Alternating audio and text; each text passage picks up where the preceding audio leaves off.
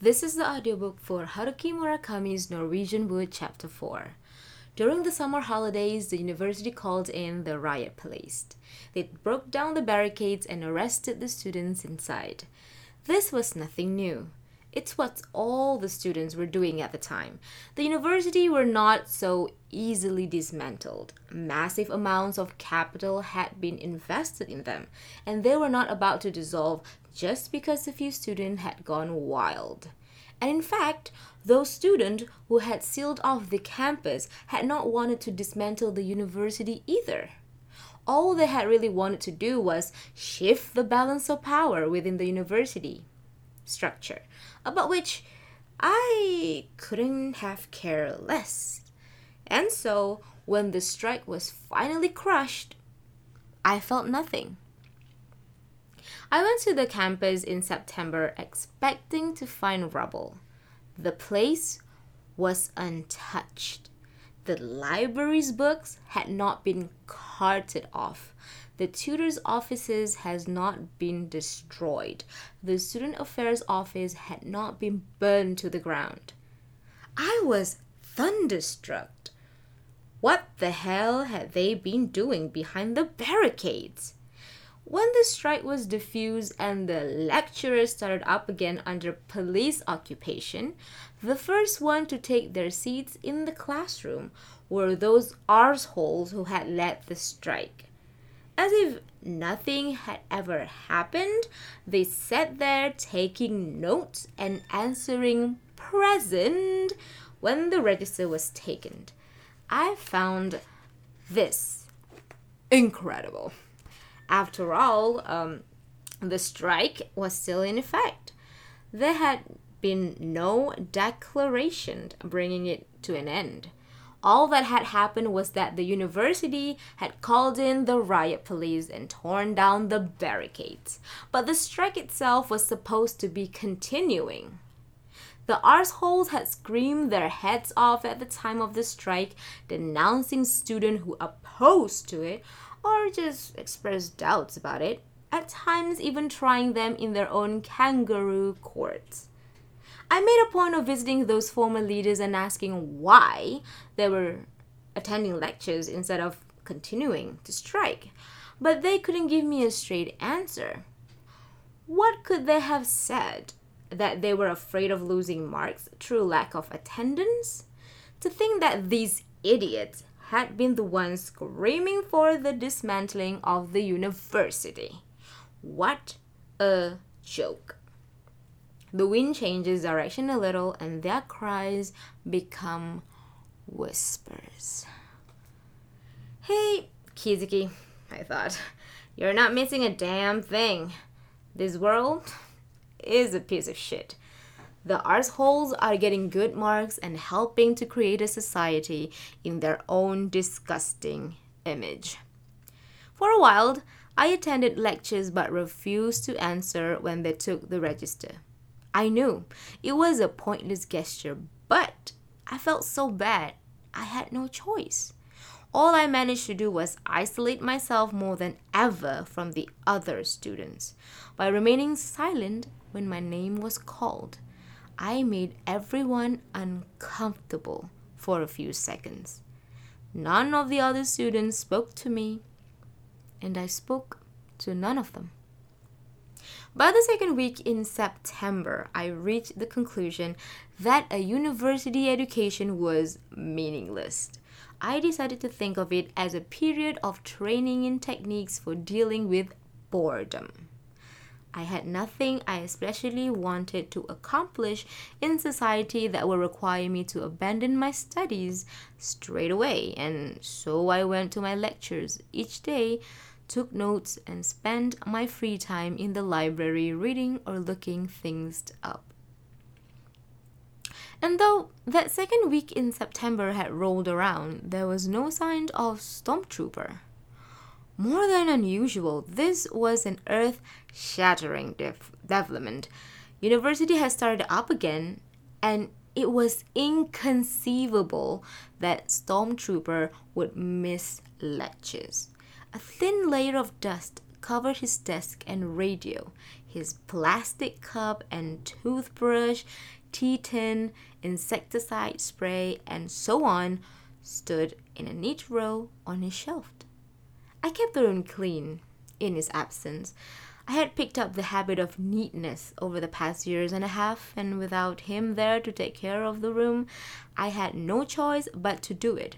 I swept the floor each day, wiped the window every third day, and aired my mattress once a week, waiting for him to come back and tell me what a great job I had done. But he never came back. I returned from lectures one day to find all of his stuff gone and his name tag removed from the door. I went to the dorm's head's room and asked what had happened. "He's withdrawn from the dormitory," he said. "You'll be alone in the room for the time being." I couldn't get him to tell me why Stormtrooper had disappeared. This was a man whose greatest joy in life was to control everything and keep others in the dark. Stormtrooper's iceberg poster stayed on the wall for a time, but I eventually took it down and replaced it with Jim Morrison and Miles Davis. This made the room seem a little more like my own. I used some of the money I had saved from work to buy a small stereo. At night, I would drink alone and listen to music. I thought about Stormtrooper every now and then, but I enjoyed living alone. At 11:30 a.m. one Monday, after a lecture on Euripides in History of Drama, I took a 10-minute walk to a little restaurant and had an omelette and salad for lunch. The place was on a quiet back street and was slightly more expensive than the student dining hall, but you could relax there, and they knew how to make a good omelette. They were a married couple who rarely spoke to each other, plus one part-time waitress. As I sat there eating by the windows, a group of 4 students came in, 2 men and 2 women, all rather neatly dressed. They took the table near the door, spent some time looking over the menu and discussing their options, until one of them reported their choices to the waitress. Before long, I noticed that one of the girls kept glancing in my direction. She had extremely short hair and wore dark sunglasses and white cotton mini dress. I had no idea who she was, so I went on with my lunch, but she soon slipped out of a seat and came over to where I was sitting. With one hand on the edge of the table, she said, "You're Watanabe, aren't you?" I raised my head and looked at her more closely. Still, I could not have recalled ever having seen her. She was the kind of girl you notice, so if I had met her before, I should have been able to recognize her immediately, and there weren't that many people in my university who knew me by my name. "Mind if I sit down?" she asked. "Or are you expecting someone?" Still uncertain, I shook my head. "No, nobody's coming. Please." With a wooden clunk, she dragged a chair out and sat down opposite, staring straight at me through her sunglasses, then glancing at my plate. "Looks good," she said. "It is good. Mushroom omelette and green peas salad." "Damn," she said. "Oh well, I'll get it next time. I've already ordered something else." "What are you having?" "Macaroni and cheese." "The macaroni and cheese isn't bad either," I said. "By the way, do I know you? I don't recall." "Euripides," she said. "Electra?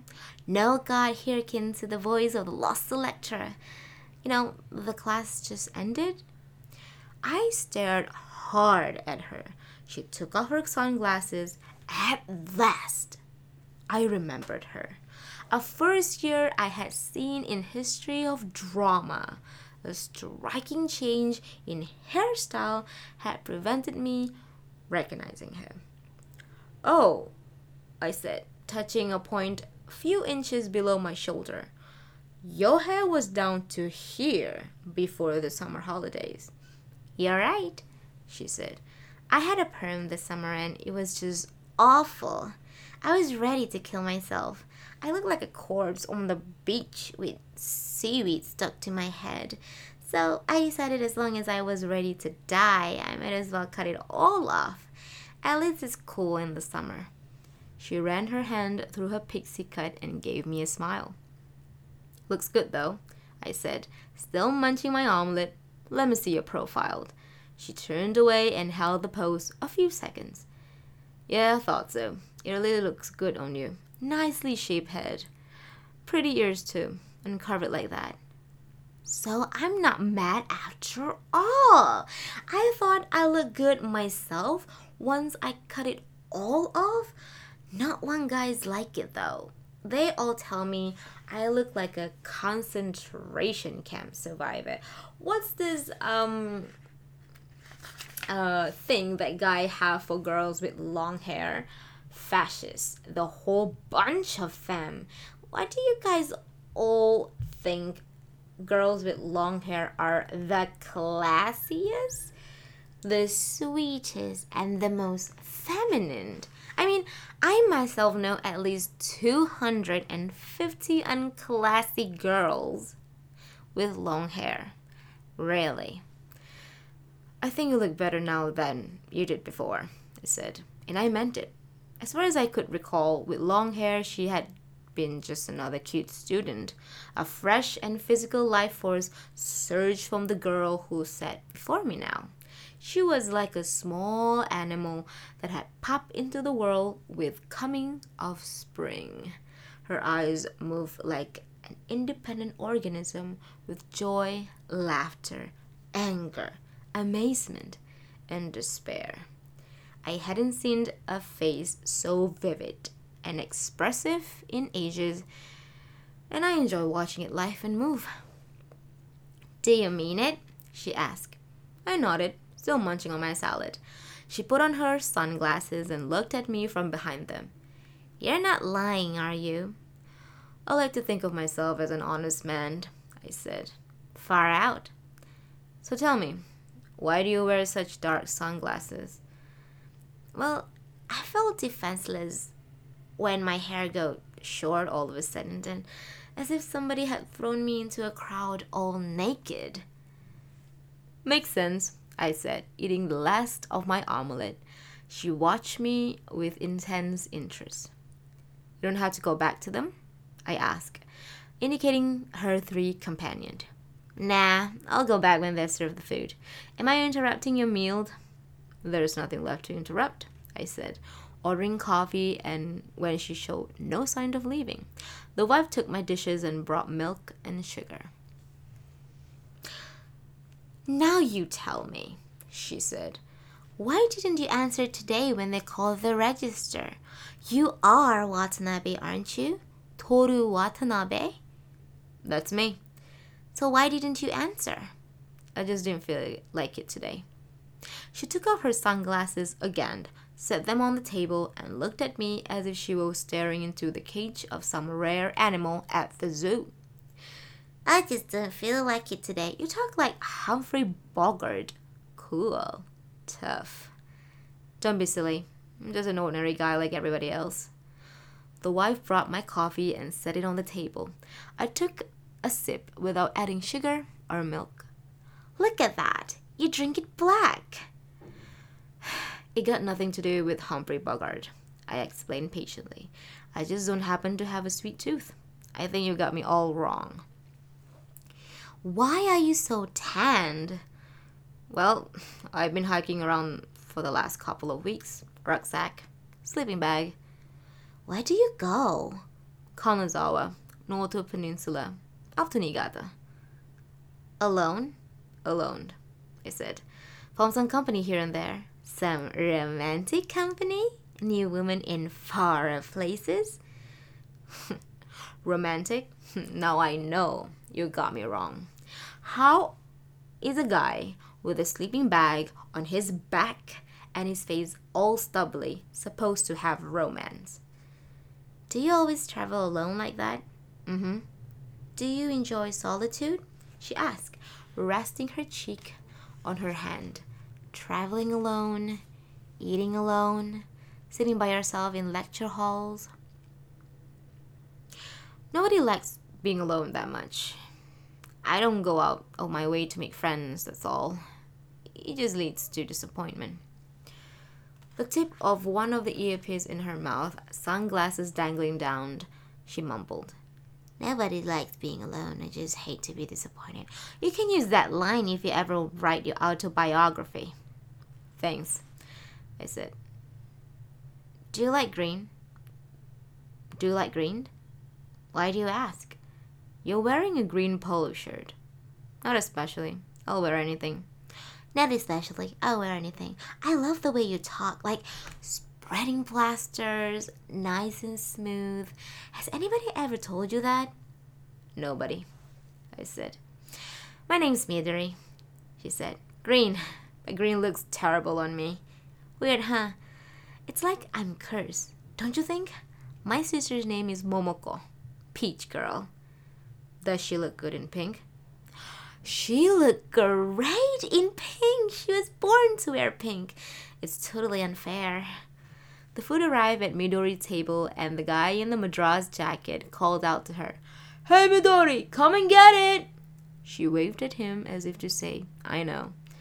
Tell me, she said, do you take lecture notes in drama? I do. I hate to ask, but could I borrow your notes? I've missed twice and I don't know anybody in the class. No problem, I said, pulling the notebook from my bag. After checking to make sure I hadn't written anything personal in it, I handed it to Midori.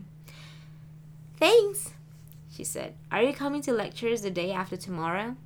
Yeah. Meet me here at noon. I'll give you back your notebook and buy you lunch. I mean, it's not as if you get an upset stomach or anything if you don't eat alone, right? Nope, I said. But you don't have to buy me lunch just because I'm lending you my notebook. Don't worry, she said. I like buying lunch. I like buying people lunch. Anyway, shouldn't you write it down somewhere you won't forget? I won't forget. Day after tomorrow, 12 o'clock, Midori grinned. From the other table, somebody called out, Hurry up, Midori! Your foods are getting cold! She ignored the cold and asked me, Have you always talked like that? I think so, I said. Never noticed before. And in fact, no one had ever told me there was anything unusual about the way I spoke. She seems to be mulling something over for a few seconds. Then she stood up with a smile and went back to her table. She waved to me as I walked past their table, but the three others barely glanced in my direction. At noon on Wednesday, there was no sign of Midori in the restaurant. I thought I might wait for her over a beer, but the place started to fill up as soon as the drink arrived, so I ordered lunch and ate alone. I finished at 12:35, but still no Midori. Paying my bill, I went outside and crossed the street to a little shrine where I waited on the stone step for my head to clear and Midori to come. I gave up at 1 o'clock and went to read in the library. At 2, I went to my German lecture. When it was over, I went to the Students' Affairs office and looked for Midori's name in the class list for History of Drama. The only Midori in the class was Midori Kobayashi. Next, I flipped through the cards of the student files and found the address and phone number to a Midori Kobayashi who had entered the university in 1969. She lived in a northwest suburb of Toshima with her family. I slipped into a phone box and dialed the number. A man answered. Kobayashi Bookshop. Kobayashi Bookshop? Sorry to disturb you, I said. But I wonder if Midori might be in. No, she's not, he said. Do you think she might be on campus? No, she's probably at the hospital. Who's calling, please? Instead of answering, I thanked him and hung up. The hospital? Could she have been injured or fallen ill? But the man had spoken without the least sense of emergency. She's probably at the hospital, he said, as easily as he might have said, she's at the fish shop. I thought about a few other possibilities until thinking itself became too problematic. Then I went back to the dorm and stretched out on my bed reading Lord Jim, which I'd borrowed from Nagasawa. When I had finished it, I went to his room to give it back. Nagasawa was on his way to the dining hall, so I went with him for dinner. How's the exam go? I asked. The second round of upper-level exam for the foreign ministry had been held in August. Same as always, said Nagasawa, as if it had been nothing. You take him, you pass, group discussion, interview, like screwing a chick. In other words, easy, he said. When do they let you know? First week of October. If I pass, I'll buy you a big dinner. So tell me, what kind of guys make it to round 2? All superstars like you? Don't be stupid. They're a bunch of idiots. Idiots or weirdos. I'd say 95% of the guys who want to be bureaucrats aren't worth shit. I'm not kidding. They can barely read. So why are you trying to join the foreign ministry?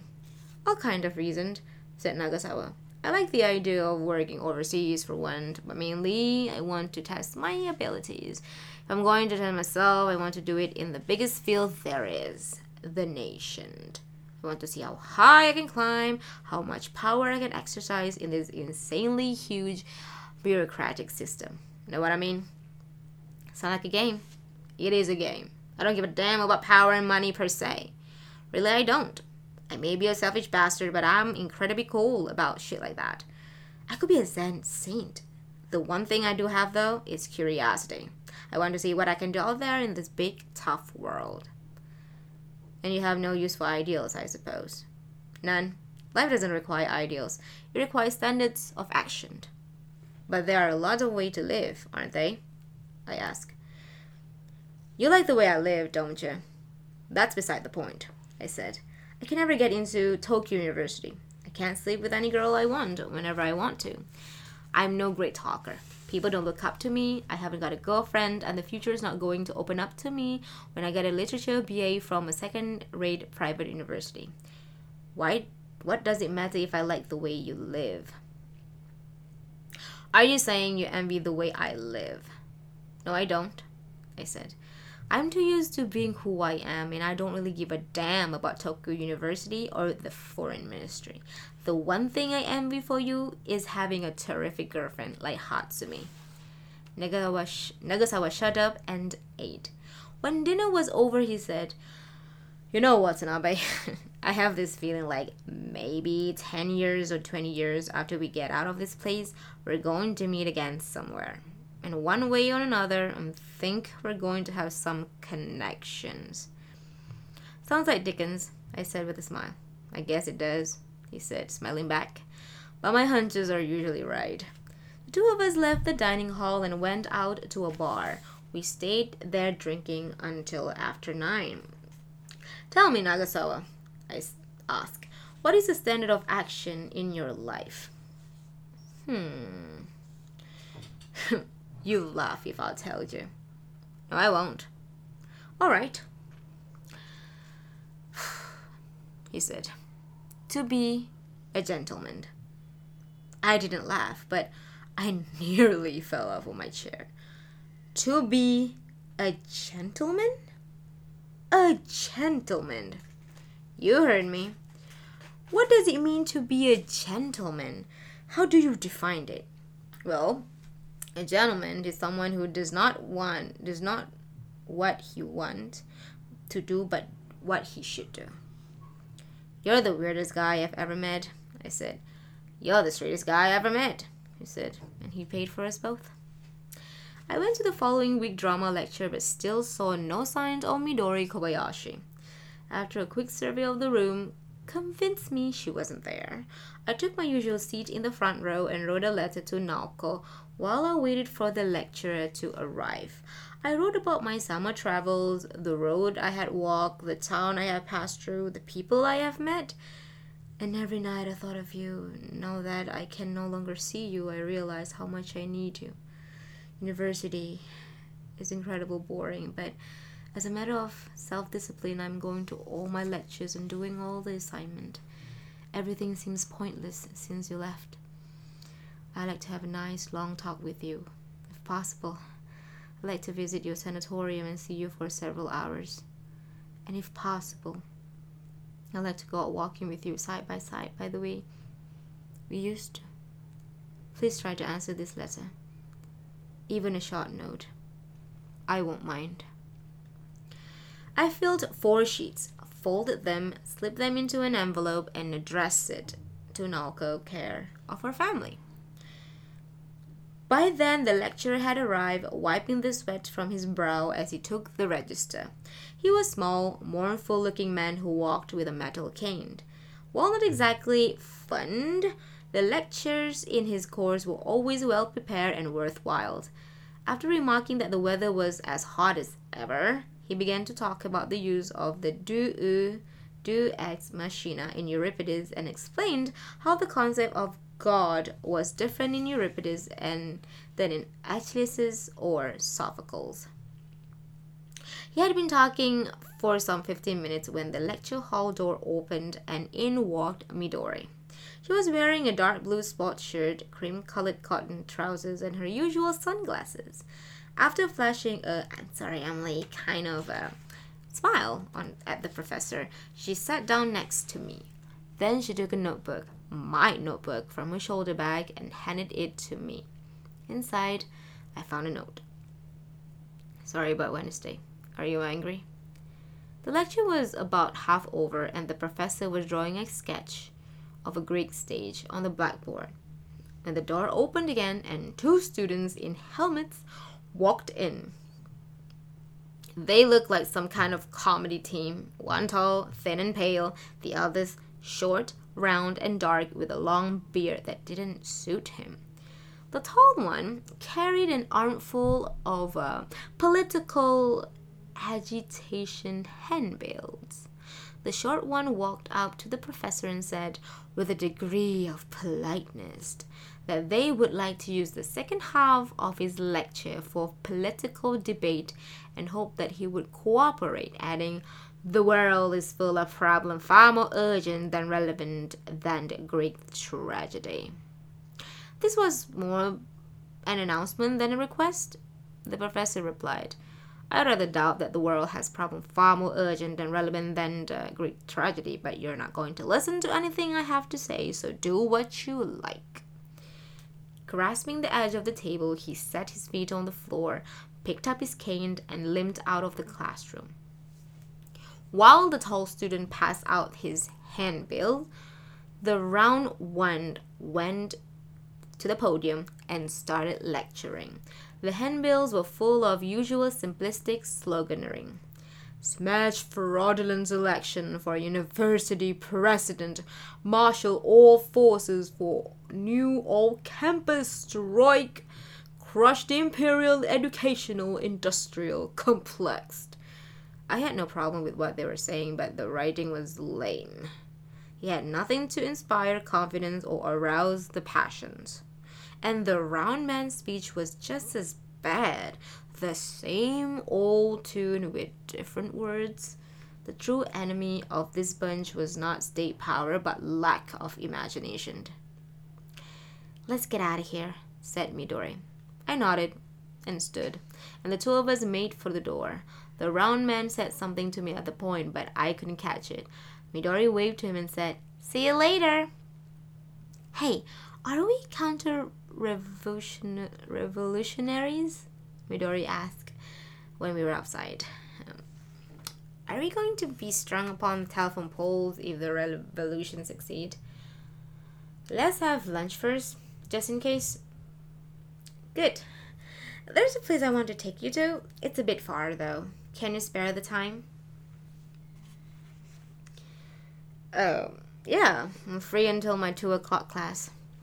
Midori took me by bus to Yotsuya and showed me a fancy box lunch specialty shop in a sheltered spot just behind the station.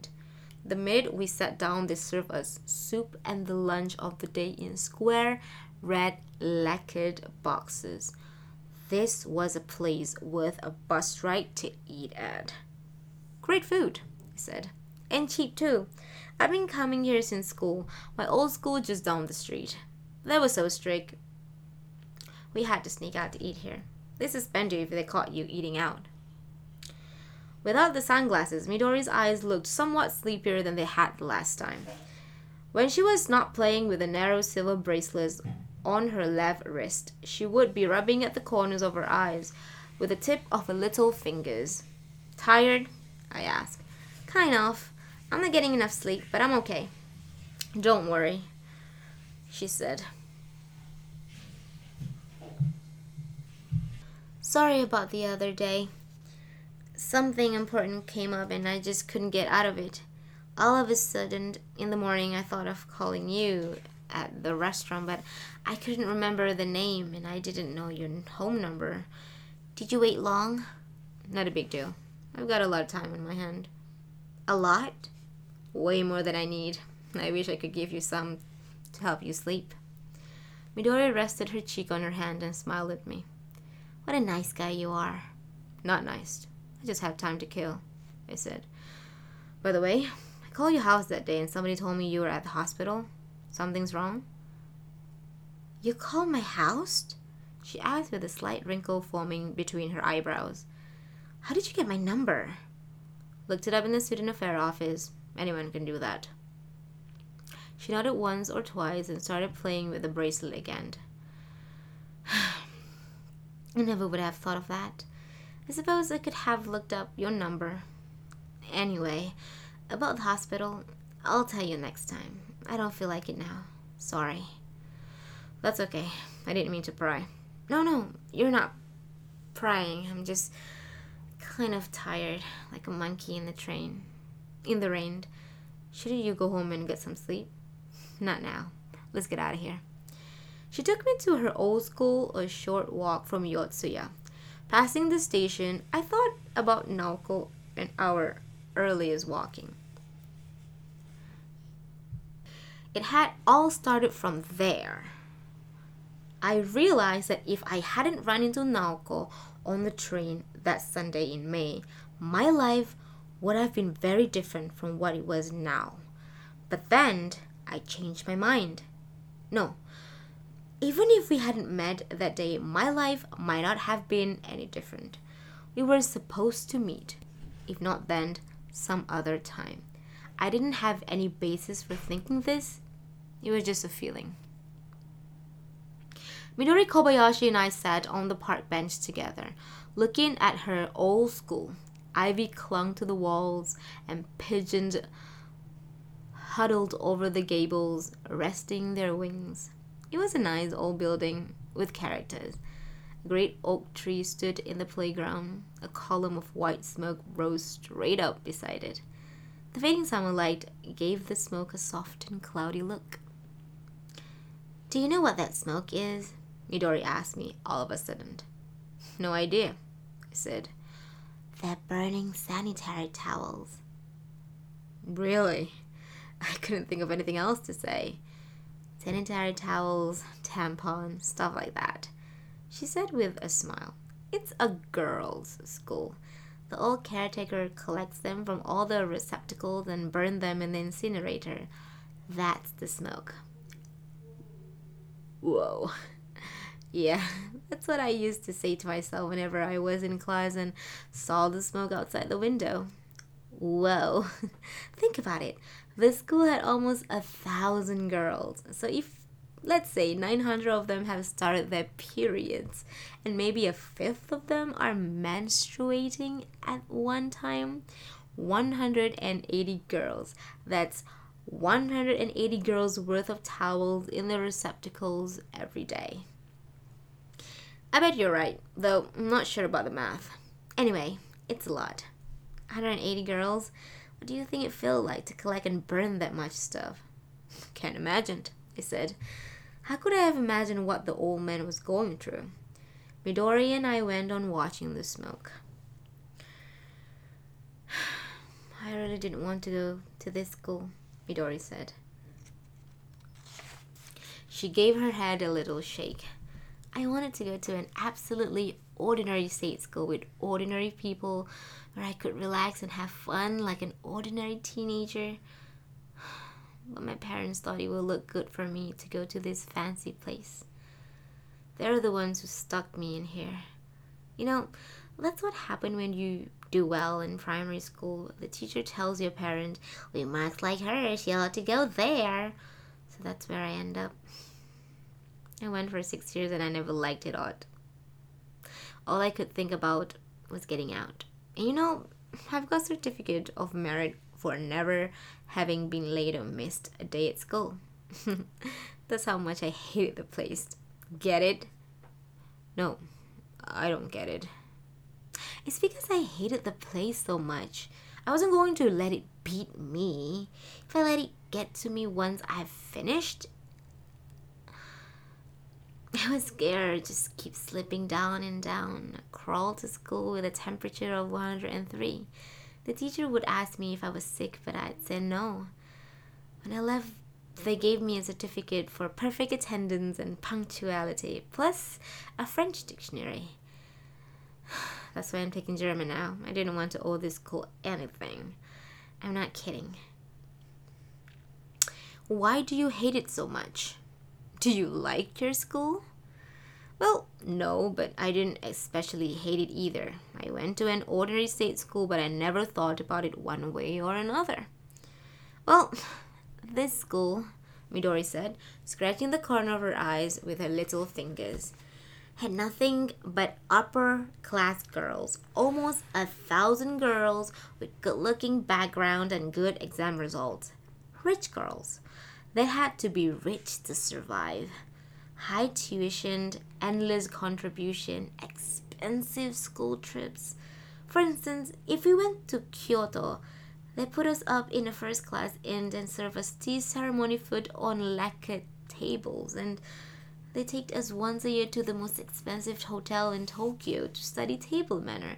I mean, this was no ordinary school. Out of 160 girls in my class, I was the only one from a middle-class neighborhood like Toshima. I looked at the school register once to see where the other lived, and every single one of them was from a rich area. Well, no, there was one girl from way out in Chiba with the farmers, so I got kind of friendly with her. She was very nice. She invited me to her house, though she apologized for how far I've to travel to get there. I went and it was incredible. This giant piece of land, you have to walk 15 minutes to get around. It had this amazing garden and 2 dogs like compact cars they fed steaks to. But still, this girl felt embarrassed about living out in Chiba. This is a girl who would be driven to school in Mercedes-Benz if she was late. By a chauffeur. A chauffeur. Like right out of the Green Hornet. The hat, the white gloves, the whole deal. And still, she had this inferiority complex. Inferiority complex. Can you believe it? I shook my head. I was the only one in the whole school who lived in a place like Kitaotsuka Toshima. And under parents' profession, it said bookshop owner. Everybody in my class thought that it was so neat. Oh, you're so lucky. You can read any book you like and stuff. Of course, they were thinking of some monster bookshop like Kinokuya. They could never have imagined the poor little Kobayashi bookshop. The door creaks open and you see nothing but magazines. The steady sellers are the woman glossiers with illustrated pull-up section on their latest sexual techniques. The local housewife buy them and sit at the kitchen table reading them from cover to cover and give them a try when their husbands get home. They've got the most incredible position. It is what housewives have on their minds all day. The comic are the other big seller. Magazine, Sunday, Jumped, and of course, The weeklies. So this bookshop is almost all magazined. Oh, there are a few books, paperbacks, mysteries and swashbucklers and romances. That's all that sells. And how-to books, how to win at Go, how to raise bonsai, how to give wedding speeches, how to have sex, how to stop smoking, you name it. We even sell writing supplies like stacks of ballpoint pens and pencils and notebook next to the till. But that's it. No War and Peace, no Kenzaburo Oi, no Catcher in the Rye. That's the Kobayashi bookshop. That's how lucky I am. Do you think I'm lucky? I can just see the place. You know what I mean. Everybody in the neighborhood comes there. Some of them for years, and we deliver. It's a good business, more than enough to support a family of 4. No debts, 2 daughters in college, but that's it. Nothing to spare for extras. They should never have sent me to a school like that. It was a recipe for heartache. I had to listen to them grumble to me every time the school asked for a contribution. And I was always scared to death. I ran out of money if I went out with my school friends and they wanted to eat somewhere expensive. It's a miserable way to live. Is your family rich? Oh, my family? No. My parents are absolutely ordinary working people. Not rich, not poor. I know it's not easy for them to send me to a private university in Tokyo, but they're just me, so it's not a big deal. They don't give me much to live on, so I work part-time. We live in a typical house with a little garden, and our car is Toyota Corolla. What's your job like? I work in a Shinjuku record shop 3 nights a week. It's easy. I just sit there and mind the shop. You're joking, said Midori. I don't know, just looking at you, I sort of assume you've never been hard up. It's true, I have never been hard up. Not that I have tons of money either. I'm like most people. Well, most people in my school were rich, said Midori, palm resting on her lap. That was the problem. So now you'll have plenty of chances to see a world without that problem. More than you'll ever want to, maybe. Hey, tell me, what do you think the best thing is about being rich? I don't know. Being able to say you don't have any money. Like, I suggested to a school friend we do something. She would say, sorry, I don't have any money. Which is something I could never say if the situation was reversed. If I said, I don't have any money, it would really mean I don't have any money. It's sad. Like, if a pretty girl said, I look terrible today, I don't want to go out. That's okay, but if an ugly girl said the same thing, people laugh at her. That's what the world was like for me for 6 years, until last year. You'll get over it. I hope so. University is such a relief. It's full of ordinary people. She smiled with the slightest curl of her lips and smoothed her short hair with the palm of her hand. Do you have a job? I asked. Yeah, I write map notes. You know, those little pamphlet that comes with maps with description of the different neighborhoods and population figures and point of interest. Here, there's so-and-so hiking trails and such a legend or some special flower or bird. I write the text for those things. It's so easy. Take no times at all. I can write a whole booklet with a day of looking things up in the library. All you have to do is master a couple of secrets and all kinds of work comes your way. What kind of secrets? Like, you put in some little something that nobody else has written and the people at the map company think you are a literally genius and send you more work. It doesn't have to be anything at all, just some tiny thing. Like, say, when they build a dam in this particular valley, the water covered over a village. But still, every spring the birds comes up from the south and you can see them flying over the lake. put in one little episode like that and people love it. It's so graphic and sentimental. The usual part-timer doesn't bother with stuff like that, but I can make decent money with what I wrote. Yeah, but you have to find those episodes. True, said Midori with a tilt of her head. But if you were looking for them, you usually find them. And if you don't, you can always make up something harmless. Aha! Peaced, said Midori. She said she wanted to hear about my dormitory, so I told her the usual story about the raising of the flags and stormtroopers, radio calisthenic. Stormtrooper especially made Midori laugh, as he seems to do with everyone. She said she thought it would be fun to have a look at the dorm. There was nothing fun about the place, I told her. Just a few hundred guys in grubby rooms drinking and wanking. Does that include you? It includes every man on the face of the earth, I explained. Girls have periods and boys wank. Everybody. Even one with girlfriends? I mean, sex partners.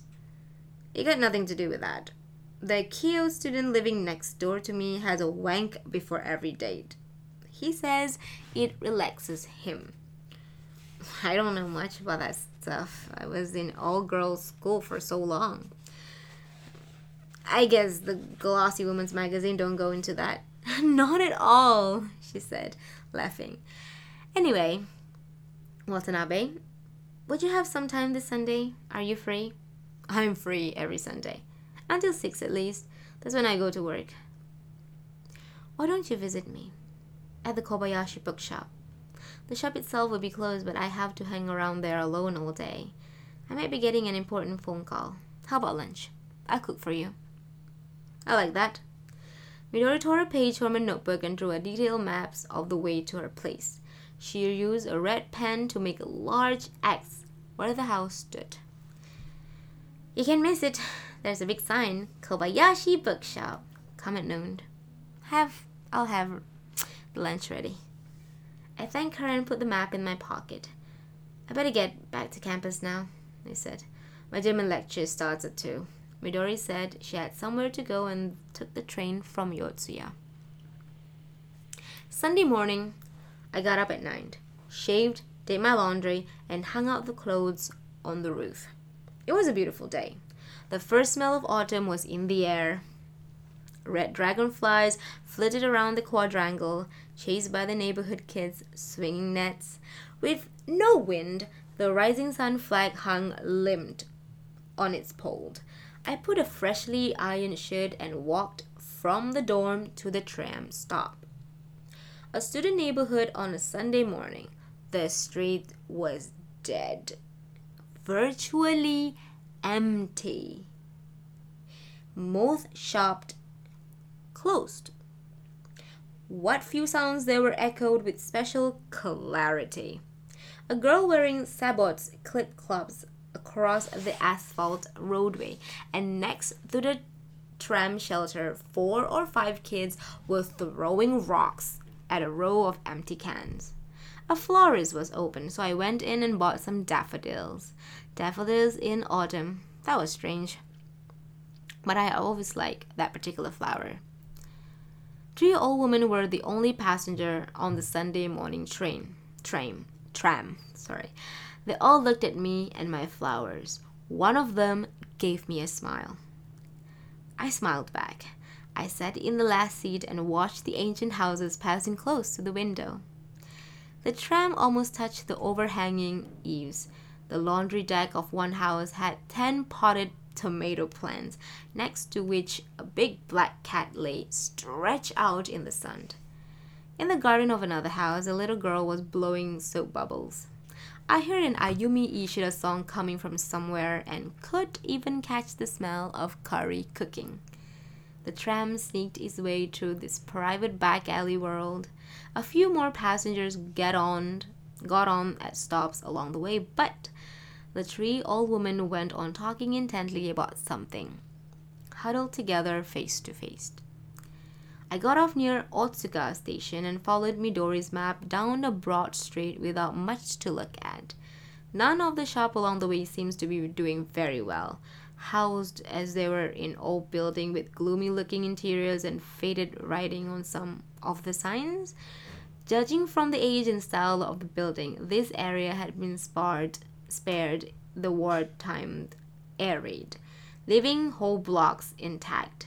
A few of the places had been entirely rebuilt, but just about all had been enlarged or repaired in places. And it was these additions that tended to look shabbier than the old building themselves.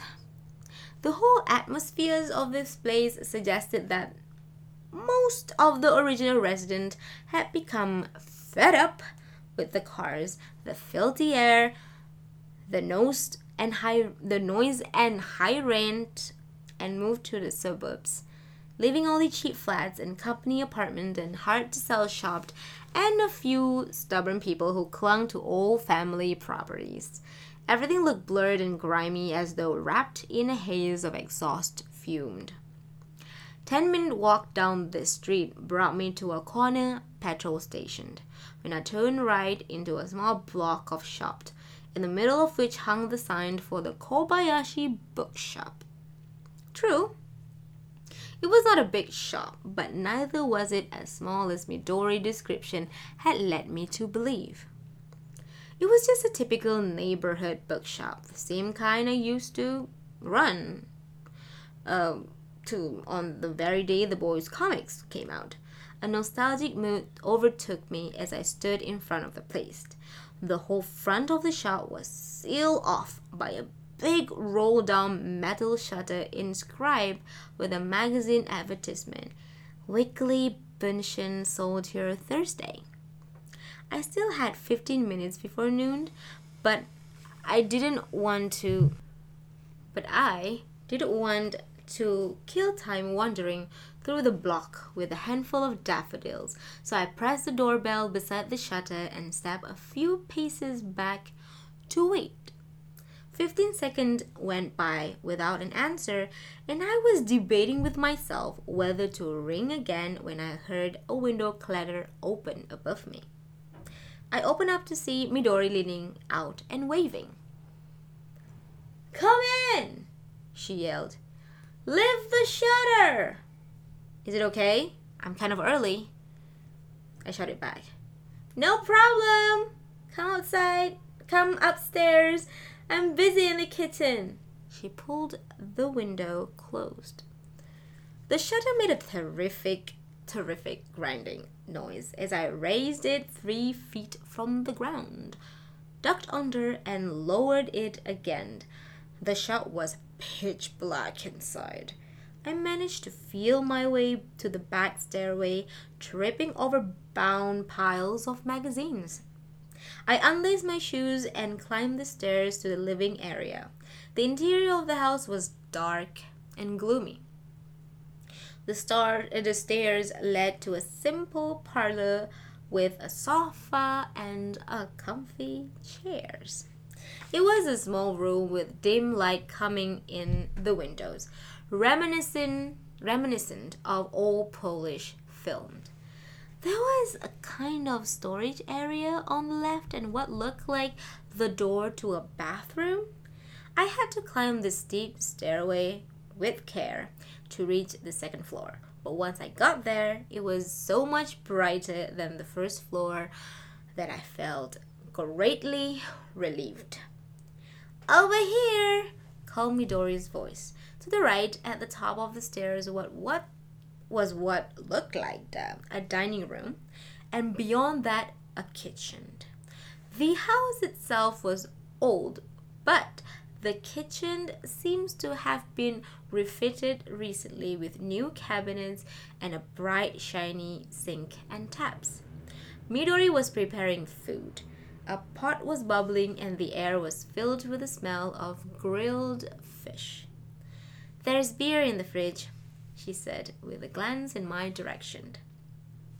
"Have a seat while I finish this." I took a can and sat at the kitchen table. The beer was so cold it might have been in the fridge for the best part of a year.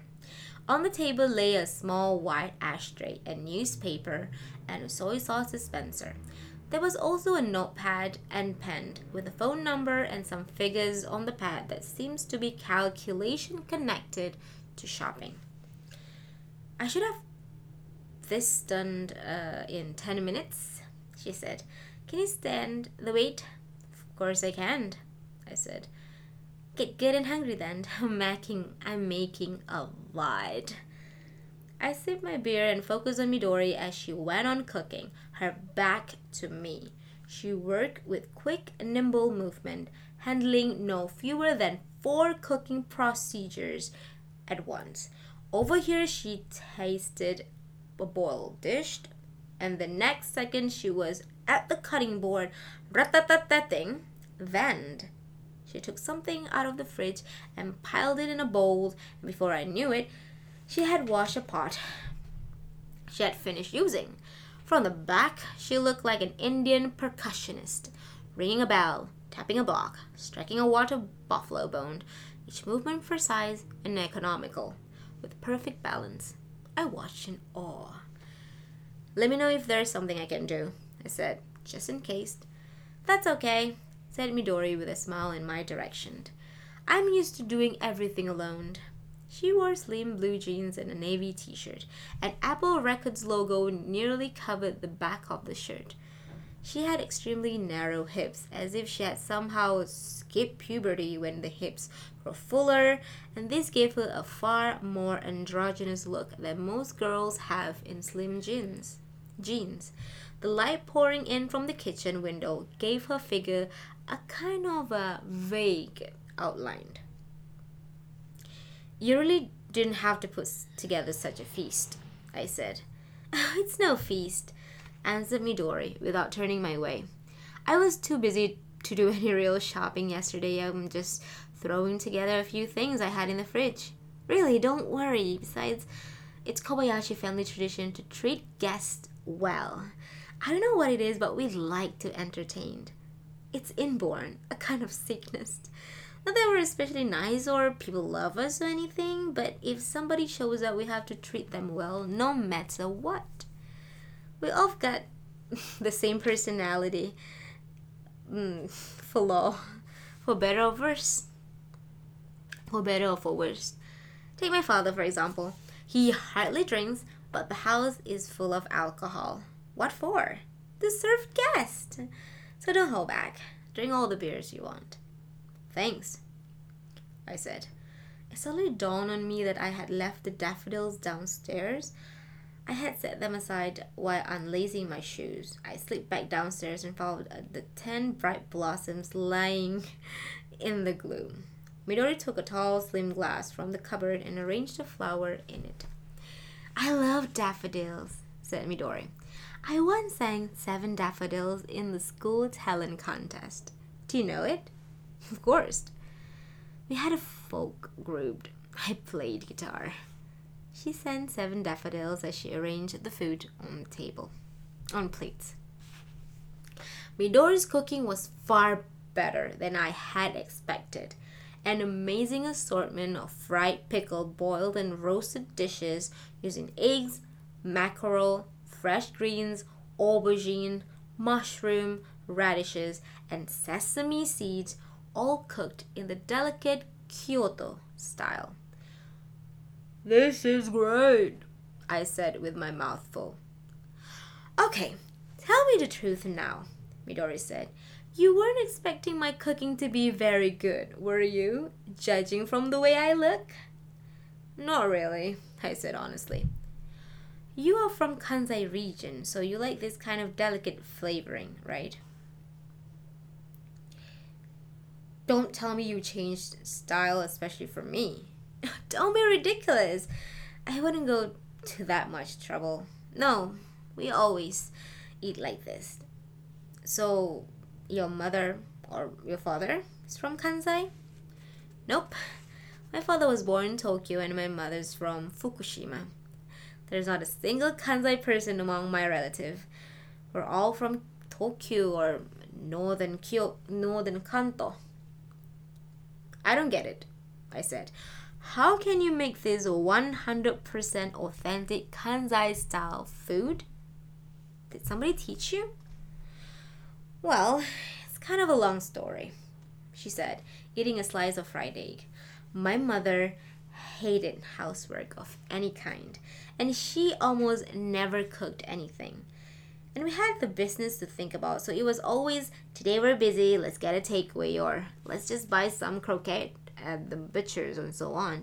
I hated that, even when I was little. I mean, like cooking a big pot of curry and eating the same 3 days in a row. So then one day, I was in the 5th year of school. I decided I was going to cook for the family and do it right. I went to the big Kinokuniya in Shinjuku and bought the biggest, handsomest cookbook I could find, and I mastered it from cover to cover. How to choose a cutting board, how to sharpen a knife, how to bone a fish, how to shave fresh bonitos, flakes, everything. It turned out the author of the book was from the Kansai, so all my cooking is Kansai styled. You mean you learned how to make all this stuff from a book? I saved my money and went to eat the real thing. That's how I learned flavoring. I've got pretty good intuition. I'm hopeless as a logical thinking, though. It's amazing you could teach yourself to cook so well without having anyone to show you. It wasn't easy, said Midori with a sigh.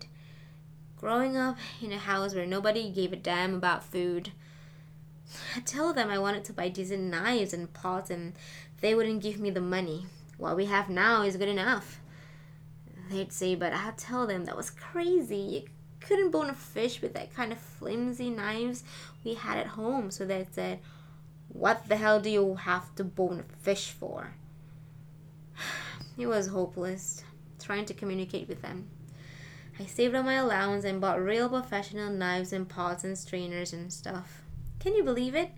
Here, a 15-year-old girl pinching pennies to buy strainers and whetstones and tempura pots when all the other girls at school are getting huge allowances and buying beautiful dresses and shoes. Did you feel sorry for me? I nodded, swallowing a mouthful of clear soup with fresh junzai greens. When I was in sixth form, I had to have an egg fryer, a long, narrow pan for making this dashimaki-style fried egg we're eating. I bought it with the money I was supposed to use for a new bra. For 3 months, I had to live with one bra. Can you believe it? I wash my bra at night, go crazy trying to dry and wear it the next day. And if it didn't dry right, I had a tragedy to deal with. The saddest thing is in the world is actually wearing a damn bra. I walked around with tears pouring from my eyes to think I was suffering this for an egg fryer. I see what you mean, I said with a laugh. I know I shouldn't say this, but actually it was kind of a relief to me when my mother died. I could run the family budget my way. I could buy what I like. So now I've got a relatively complete set of cooking utensils. My father doesn't know a thing about the budget. When did your mother die? 2 years ago. Cancer. Brain tumor. She was in the hospital a year and a half. It was terrible. She suffered from the beginning to the end. Finally lost her mind. Had to be doped up all the time and still she couldn't die. Though when she did it, it was practically a mercy killing. It's the worst kind of death. The person's in agony. The family goes through hell. It took every yen we had. I mean, they give her these shots, bang bang. 20,000 yen a pop, and she have to have round-the-clock care. I was so busy with her. I couldn't study, had to delay university for a year. And as if that weren't bad enough, she stopped in mid-sentence, put her chopstick down and sighed. Whew, how does this conversation turn so dark all of a sudden? It started with the business about the bras, I said. So, anyway, Eat your eggs and think about what I just told you, Midori said with a solemn expression. Eating my portion filled me up, but Midori ate far less. Cooking ruins my appetite, she said. She cleared the table, wiped up the crumb, brought out a box of Marlboro, put one in her mouth and lit it with a match. Taking hold of the glass with the daffodils, she studied the blooms for a while. I don't think I'll put them in a vase, she said. If I leave them like this, it's like I just happened to pick them by a pond somewhere and threw them into the first thing that came to hand. I did pick them by the pond at Otsuka Station, I said. She chuckled. You are a weird one, making jokes with a perfectly straight face. Chin in hand, she smoked half of a cigarette, then crushed it out in the ashtrays. She rubbed her eyes as if smoke had got into them. Girls are supposed to be a little more elegant when they put out their cigarettes. You did that like a lumberjack. You shouldn't just cram it down the ashtray, but press it lightly around the edges of the ash. Then it doesn't get all bent up. And girls are never supposed to blow smoke through their nose. And most girls wouldn't talk about how they wore the same bra for 3 months when they're eating alone with a man. I'm a lumberjack, Midori said, scratching next to her nose. I can never manage to be a chick. I try it as a joke sometimes, but it never sticks. Any more critique from me? Girls don't smoke Marlboro, I said. What's the difference? One tastes as bad as the other. She turned the red Marlboro packet over and over in her hand. I started smoking last month. It's not as if I was dying for tobacco or anything. I just sort of feel like it. Why is that? She pressed her hand together on the table and thought about it for a while. What's the difference? You don't smoke. Stop in June, I said. How come? It was a pain. I hated running out of smoke in the middle of the night. I don't like having something control me that way. You're very clear about what you like and what you don't like, she said. Maybe so, I said. Maybe that's why people don't like me. Never have. It's because you show it, she said. You make it obvious you don't care whether people like you or not. That makes some people angry. She spoke in a near mumble, chin in hand. But I like talking to you. The way you talk is so unusual. I didn't like having something control me that way. I helped her wash the dishes. Standing next to her, I wiped as she washed and stacked everything on the worktop. So, I said, your family's out today? My mother's in her grave. She died 2 years ago. Yeah, I heard that part. My sister's on a date with her fiancé. Probably on a drive. Her boyfriend worked for some car company. He loves cars. I don't love cars. Midori stopped talking and washed. I stopped talking and wiped. And then, there's my father, she said, after some time had gone by. Right, I said. He went off to Uruguay in June last year and he's been there ever since. Uruguay? Why Uruguay? He was thinking of settling there, believe it or not. An old army buddy of his has a farm there. All of a sudden, my father announces he's going to, that there's no limit to what he can do in Uruguay, and he gets on a plane, and that's that.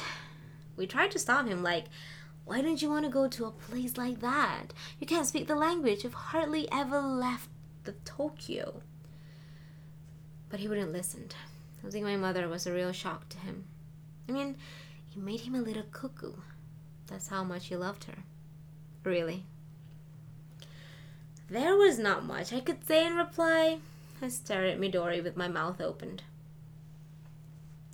What do you think he said to my sister and me when our mother died? I would rather have lost the two of you than her. It knocked the wind out of me. I couldn't say a word. You know what I mean? You just can't say something like that. Okay, he lost the woman he loved, his partner for life. I understand the pain, the sadness, the heartbreak. I pity him, but you don't tell the daughters you fathered you should have died in her place. I mean, that's just too terrible. Don't you agree? Yeah, I see your point. That's one wound that will never go away, she said, shaking her head. But anyway, everyone in my family is a little different. We've all got something just a little bit strange. So it seems, I said. Still, it is wonderful for two people to love each other, don't you think? I mean, for a man to love his wife so much he can tell his daughter they should have died in her place? Maybe so, now that you put it that way. And then he dumps the two of us and runs off to Uruguay. I wipe another dish without replying. After the last one, Midori put everything back in the cabinet. So, have you heard from your father? I asked. One postcard. In March. But what does he write? It's hot here. Or the fruit not as good as I expected. Stuff like that. I mean, give me a break. One stupid picture of a donkey. He's lost his marbles. He didn't even say whether he'd met the guy or that friend of his or whatever. He did add near the end that once he's settled, he'll send for me and my sister, and not a word since then. And he never answers our letters. What would you do if your father said, come to Uruguay? Well, I'll go and have a look around at least. It might be fun. My sister said she's absolutely refused. She can't stand dirty things and dirty places. Is Uruguay dirty? Who knows?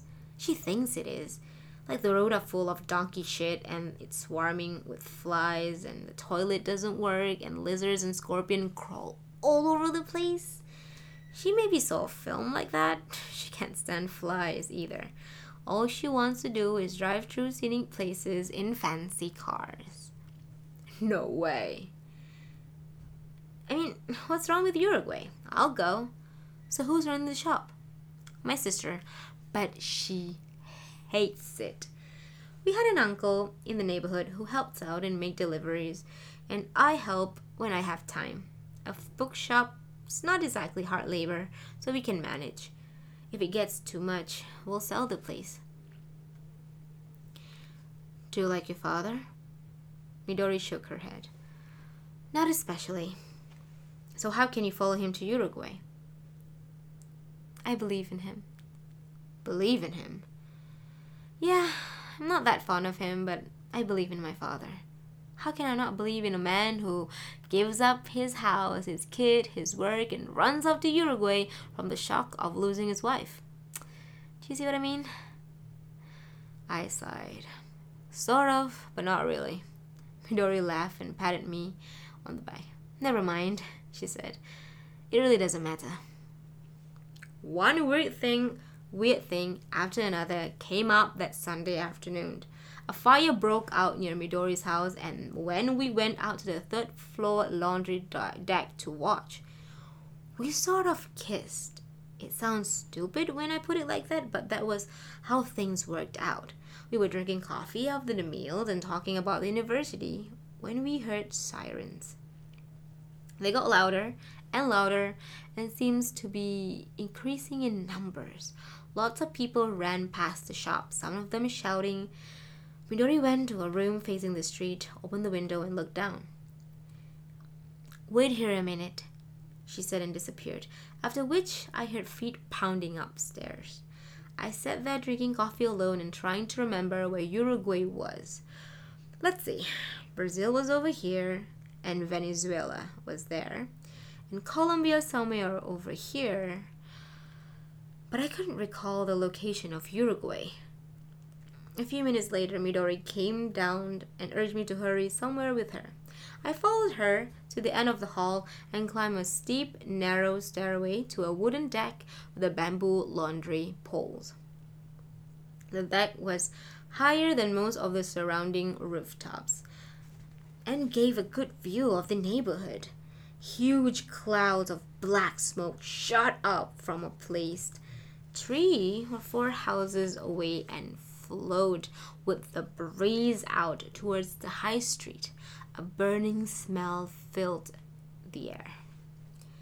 "It's Sakamoto's place," said Midori, leaning over the railing. "They used to make traditional door fitting and stuff. They went out of business a long time ago, though."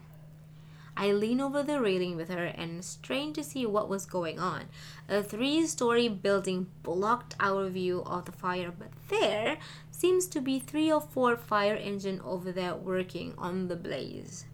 No more than 2 of them could squeeze into the narrow lane where the house was burning, the rest standing by on the high street.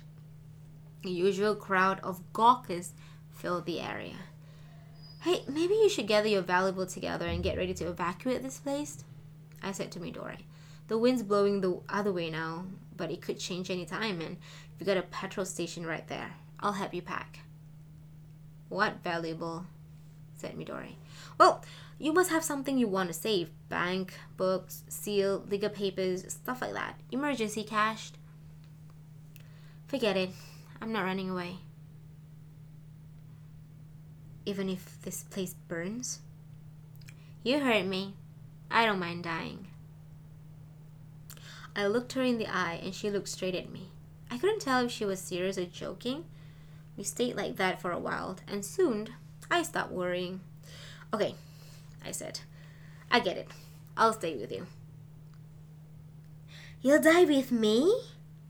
Midori asked with shining eyes. "No way," I said.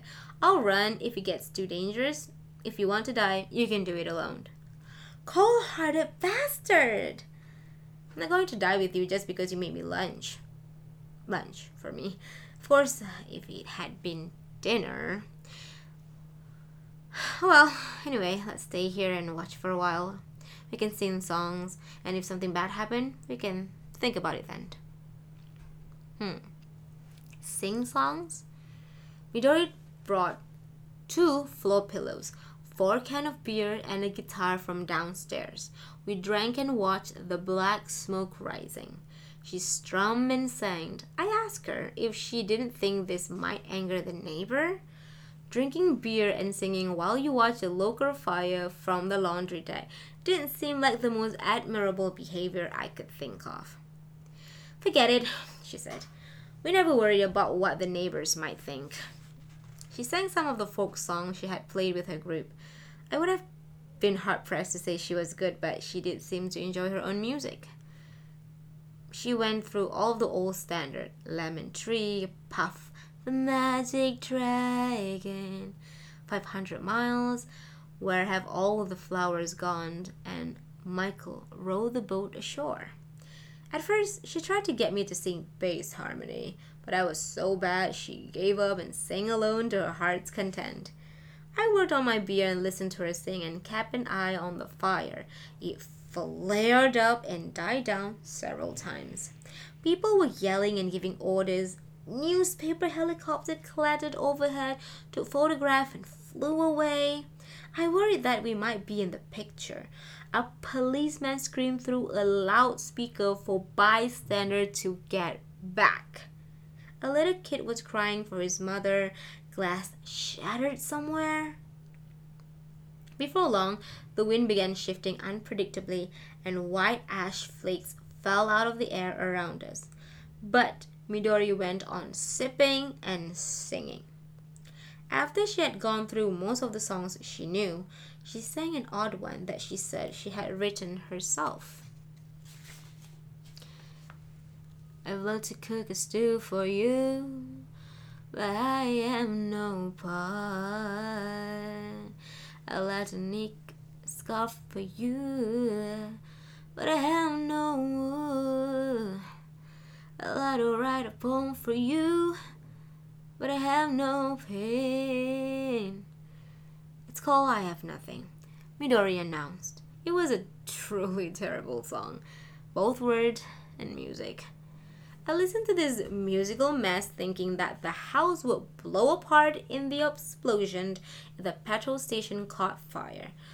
Tired of singing, Midori put down her guitar and slumped against my shoulder like a cat in the sun. "How do you like my song?" she asked. I answered cautiously. "It was unique and original and very expressive of your personality." "Thanks," she said. "The theme is that I have nothing." "Yeah, I kind of thought so." "You know," he said, "when my mother died," "Yeah?" "I didn't feel the least bit sad." "Oh." "And I didn't feel sad when my father left either." "Really?" "It's true. Don't you think I'm terrible? Cold-hearted?" "I'm sure you have your reasons." "My reasons? Things were pretty complicated in this house. But I always thought, they're my mother and father, of course. I'll be sad if they died or never saw them again. But it didn't happen that way. I didn't feel anything. Not sad, not lonely. I hardly even think of them. Sometimes I'll have dreams, though. Sometimes my mother will be glaring me out of the darkness and she'll accuse me of being happy that she died. But I'm not happy she died. I'm just not very sad. And to tell you the truth, I never shed a single tear. I cried all night when my cat died, though, when I was little. Why so much smoke, I wonder? I couldn't see flames and the burning area didn't seem to be spreading. There was just this column of smoke winding up to the sky. What could have kept burning so long? But I'm not the only one to blame, Midori continued. It's true I have a cold streak. I recognize that. But if they, my mother and father, had loved me a little more, I would have been able to feel more, to feel real sadness, for example. Do you think you weren't loved enough? She tilted her head and looked at me. Then she gave a sharp little nod. Somewhere between not enough and not at all. I was always hungry for love. Just once, I wanted to know what it was like to get my fill of it, to be fed so much love I couldn't take it anymore. Just once. But they never gave that to me. Never. Not once. If I tried to cuddle up and beg for something, they just shoved me away and yelled at me. No, that costs too much. That's all I ever heard. So I made up my mind I was going to find someone who would love me unconditionally 365 days in a year. I was still in primary school at the time, but I made up my mind once and for all. Wow, I said. And did your search party pay off? That's the hard part, Midori said. She watched the rising smoke for a while, thinking. I guess I've been waiting so long I'm looking for perfection. That makes it tough. Waiting for a perfect love? No, even I know better than that. I'm looking for selfishness. Pure selfishness. Like, say I tell you I want to eat strawberry shortbread, and you stop everything you're doing and run out and buy it for me. And you came back out of breath and get down on your knees and hold this strawberry shortbread out for me. And I say, I don't want it anymore, and throw it out the window. That's what I'm looking for. I'm not sure that has anything to do with love, I said with some amusement. It does, he said. You just don't know it. There are times in a girl's life when things like that are incredibly important. Things like throwing strawberry shortbread out of the window? Exactly. And when I do it, I want the man to apologize to me. Now see, Midori, what a fool I've been. I should have known that you would have lost your desire for strawberry shortbread. I have all the intelligence sensitivity of a piece of a donkey shit. To make up for you, I'll go out and buy you something else. What would you like? Chocolate mousse? Cheesecake? So then what? So then I'll give him all the love he deserves for what he's done.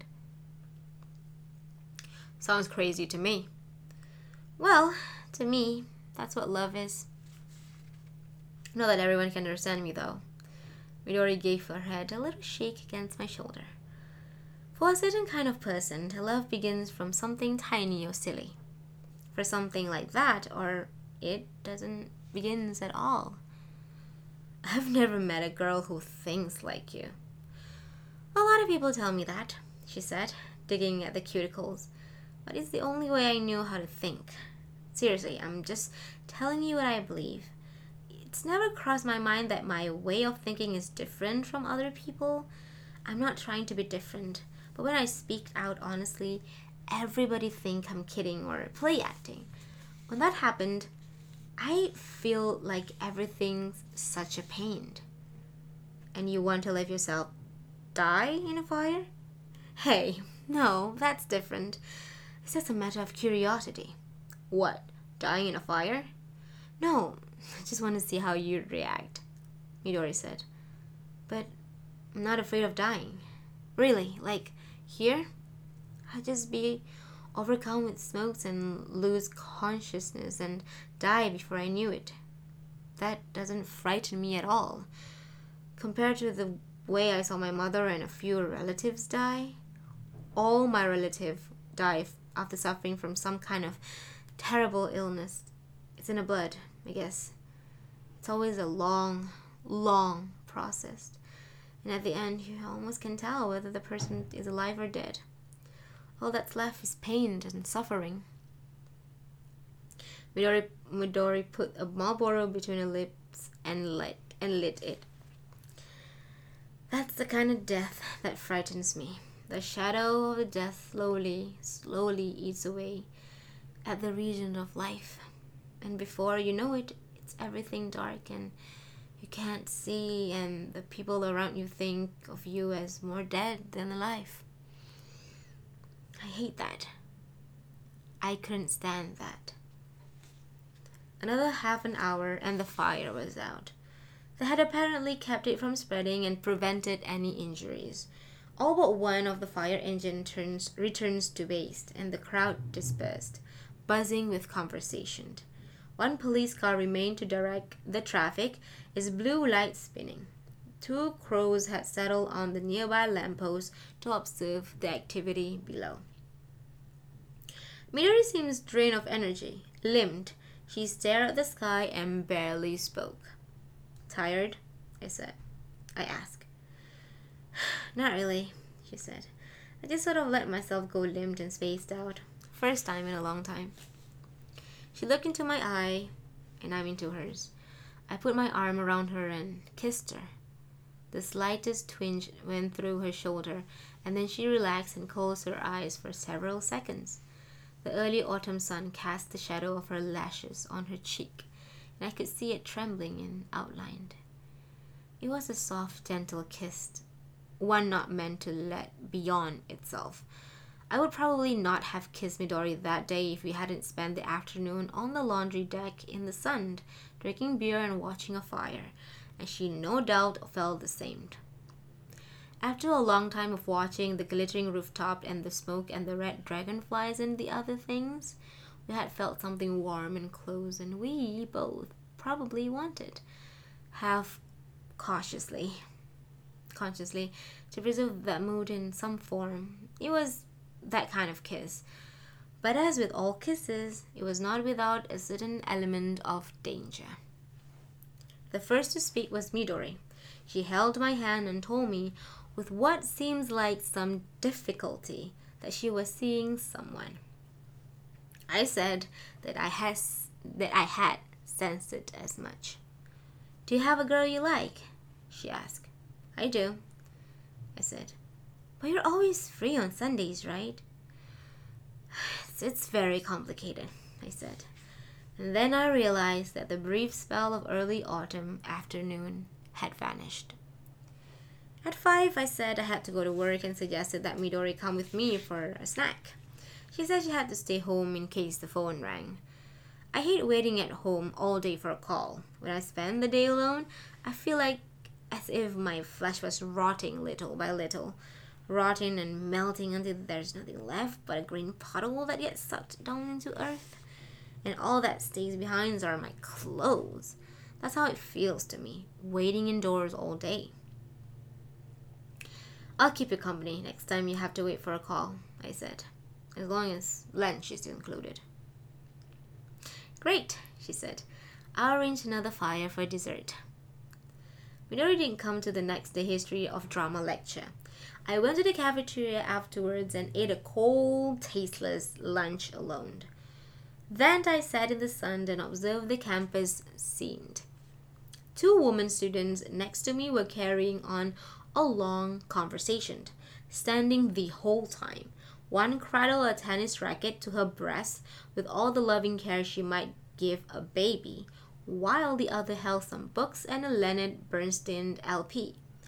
Both were pretty and obviously enjoying their discussion. From the direction of the student club building came the sound of a bass voice practicing scales. Here and there stood groups of 4 or 5 students expressing whatever opinion they happened to hold, laughing and shouting to one another. There were skateboarders in the car park. A professor with a leather briefcase in his arms crossed the park, avoiding them. In a quadrangle, a helmeted girl student knelt on the ground, painting huge characters on the sign with something about American imperialism invading Asia. It was the usual mid university scene, but as I sat watching it with renewed attention, I became aware of something. In his or her own way, everyone I saw before me looked happy. Whether they were really happy or just looked happy, I couldn't tell. But they did look happy on this pleasant early afternoon in late September. And because of that, I felt a kind of loneliness new to me, as if I were the only one here who was not truly part of the scene. Come to think of it, what scene had I been a part of in recent years? The last one I could remember was a pool hall near the harbor where Kizuki and I played pool together in the spirit of total friendship. Kizuki died that night, and ever since, a cold, stiffening wind had come between me and the world. This boy, Kizuki, what had his existence meant to me? To this question, I could find no answer. All I knew with an absolute certainty was that Kizuki's death had robbed me forever of some part of my adolescence. But what that meant and what will come of it were far beyond my understanding. I sat there for a long time, watching the campus and the people passing through it, and hoping too that I might see Midori. But she never appeared, and when the noon break ended, I went to the library to prepare for my German class. Nagasawa came to my room that Saturday afternoon and suggested we have one of our nights on the town. He would arrange an overnight pass for me. I said I would go. I had been feeling especially muddle-headed for the past weeks and was ready to sleep with anybody. It didn't matter who. Late in the afternoon, I showered and shaved and put on fresh clothes, a polo shirt and cotton jacket, then had dinner with Nagasawa in the dining hall, and the 2 of us caught a bus to Shinjuku. We walked around a lively area for a while, then went to one of our usual bars and sat there waiting for a likely pair of girls. The girls tended to come in pairs to this bar, except on this particular evening. We stayed there almost 2 hours, sipping whiskeys and sodas at a rate that kept us sober. Finally, 2 friendly-looking girls took seats at the bar, ordering a gimlet and a margarita. Nagasawa approached them straight away, but they said they were waiting for their boyfriend. Still, the 4 of us enjoy a pleasant chat until their dates show up.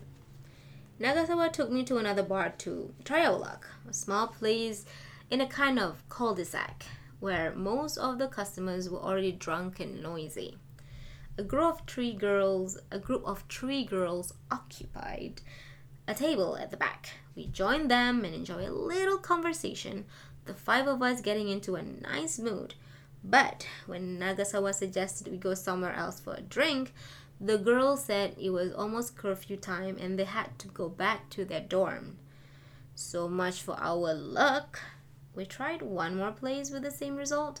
For some reason, the girls were just not coming our way. At 11:30, Nagasawa was ready to give up. "Sorry I dragged you around for nothing," he said. "No problem," I said. "It was worth it to me just to see you have your off day sometimes, too." "Maybe once a year," he admitted. In fact, I didn't care about getting late anymore. Wandering around Shinjuku on a noisy Saturday night, observing the mysterious energy created by a mixture of sex and alcohol, I began to feel that my own desire was a puny thing. "What are you going to do now, Watanabe?" "Maybe go to an all-nighter," I said. "I haven't seen a film in ages." "I'll be going to Hatsumi then," said Nagasawa. "Do you mind?" "No way," I said. "Why would I mind?" "If you like, I could introduce you to a girl who will let you spend the night." "Nah, really am in the mood for a film." "Sorry," said Nagasawa. "I'll make it up to you sometimes." And he disappeared into the crowd. I went to a fast food place for a cheeseburger and some coffee to kill the buzz, then went to see The Graduate in an old rap house. I didn't think it was all that good, but I didn't have anything else to do, so I stayed and watched it again. Emerging from the cinema at 4 in the morning, I wandered along the chilly streets of Shinjuku, thinking. When I tired of walking, I went to an all-night cafe and waited with a book and a cup of coffee for the morning trains to start. Before long, the place became crowded with people who, like me, were waiting for those first trains. A waiter came to ask me apologetically if I would mind sharing my table. I said it would be alright. It didn't matter to me who sat across from me. I was just reading a book. My companion at table turns out to be two girls. They looked about my age. Neither of them was a knockout, but they weren't bad. Both were reserved in the way they dressed and made up. They were definitely not the type to be wandering around Shinjuku at 5 in the morning. I guess they had just happened to miss the last train. They seemed relieved to just sit with me. I was neatly dressed, had shaved in the evening, and to cap it all, I was absorbed in Thomas Main's The Magic Mountain. One of the girls was on the large side. She wore a gray parka and white jeans, carried a large vinyl pocketbook, and had large shell-shaped earring. Her friend was a small girl with glasses. She wore a blue cardigan over the checkered shirt and had a turquoise ring. The smaller one had a habit of taking off her glasses and pressing her eyes with her fingertips. Both girls ordered cafe au lait and cake, which it took them some time to consume as they carried on what seems like a serious discussion in hushed toned. The large girl tilted her head several times, while the small one shook her just as often. I couldn't make out what they were trying to say because of the loud stereo playing Marvin Gaye or Bee Gees or something. But it seems the small girl was angry or upset, and the large girl was trying to comfort her. I alternated passages of my book with glances in their direction. Clutching her shoulder bag to protect her breast, the smaller girls went to the ladies, at which point her companion spoke to me. "I'm sorry to bother you, but I wonder if you know any of the bars in the neighborhood that would still be serving drinks?" Taken off guard, I set my book aside and asked, "At 5 o'clock in the morning?" Yes. If you ask me, at 5:20 in the morning, most people are on their way to home to get sober or go to bed." "Yeah, I realized that, she said, a little bit embarrassed. But my friend said she has to have a drink.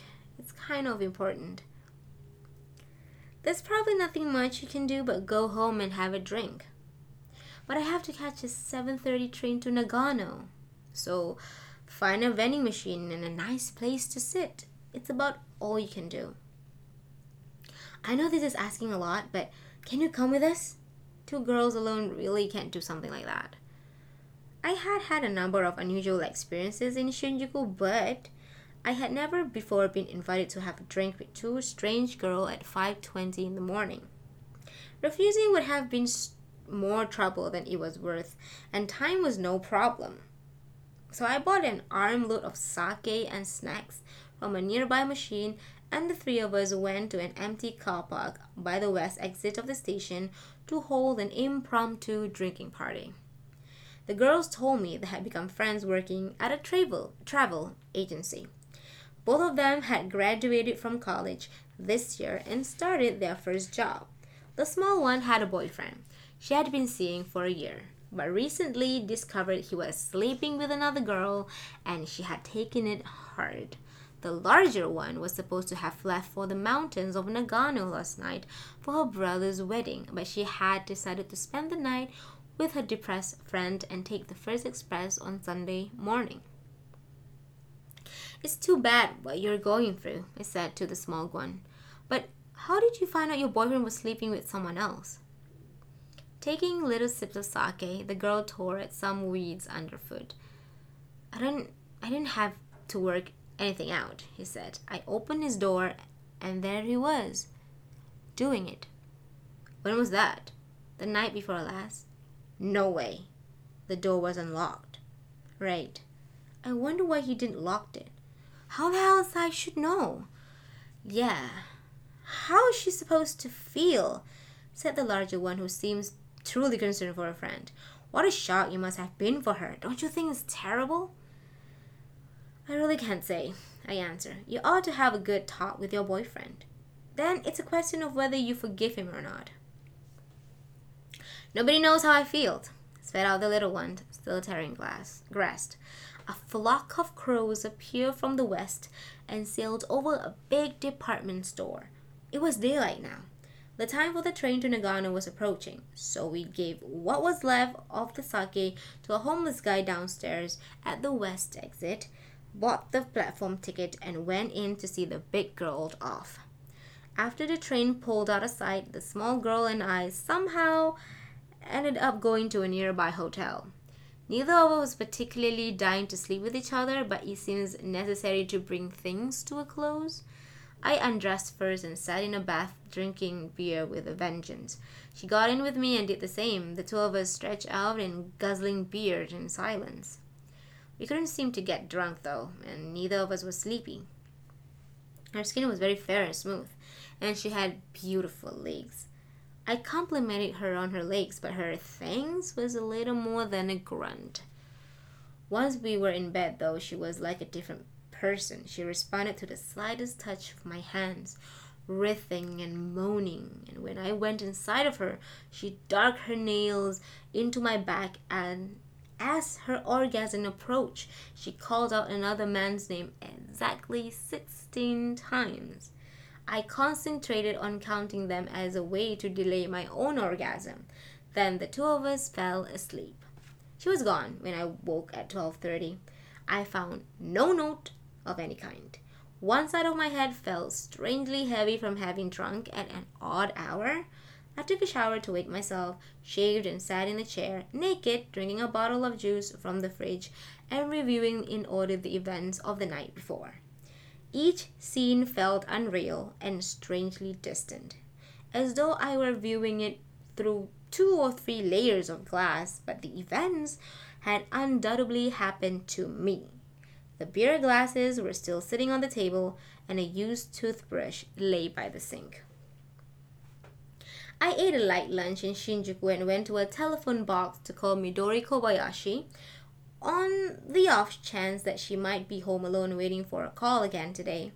I let it ring 15 times, but no one answered. I tried again 20 minutes later with the same result. Then I took a bus back to the dorm. A special delivery letter was waiting for me in the letterbox by the entry. It was from Naoko. That's the end of chapter 4 of Norwegian Wood. Thank you so much for listening, and if you guys would like for me to continue the next chapter, please hit like and subscribe and comment below what other books you want me to read for an audiobook. Thank you so much for listening, and I see you guys in the next episode. Keep on listening, and thank you. Have a good day!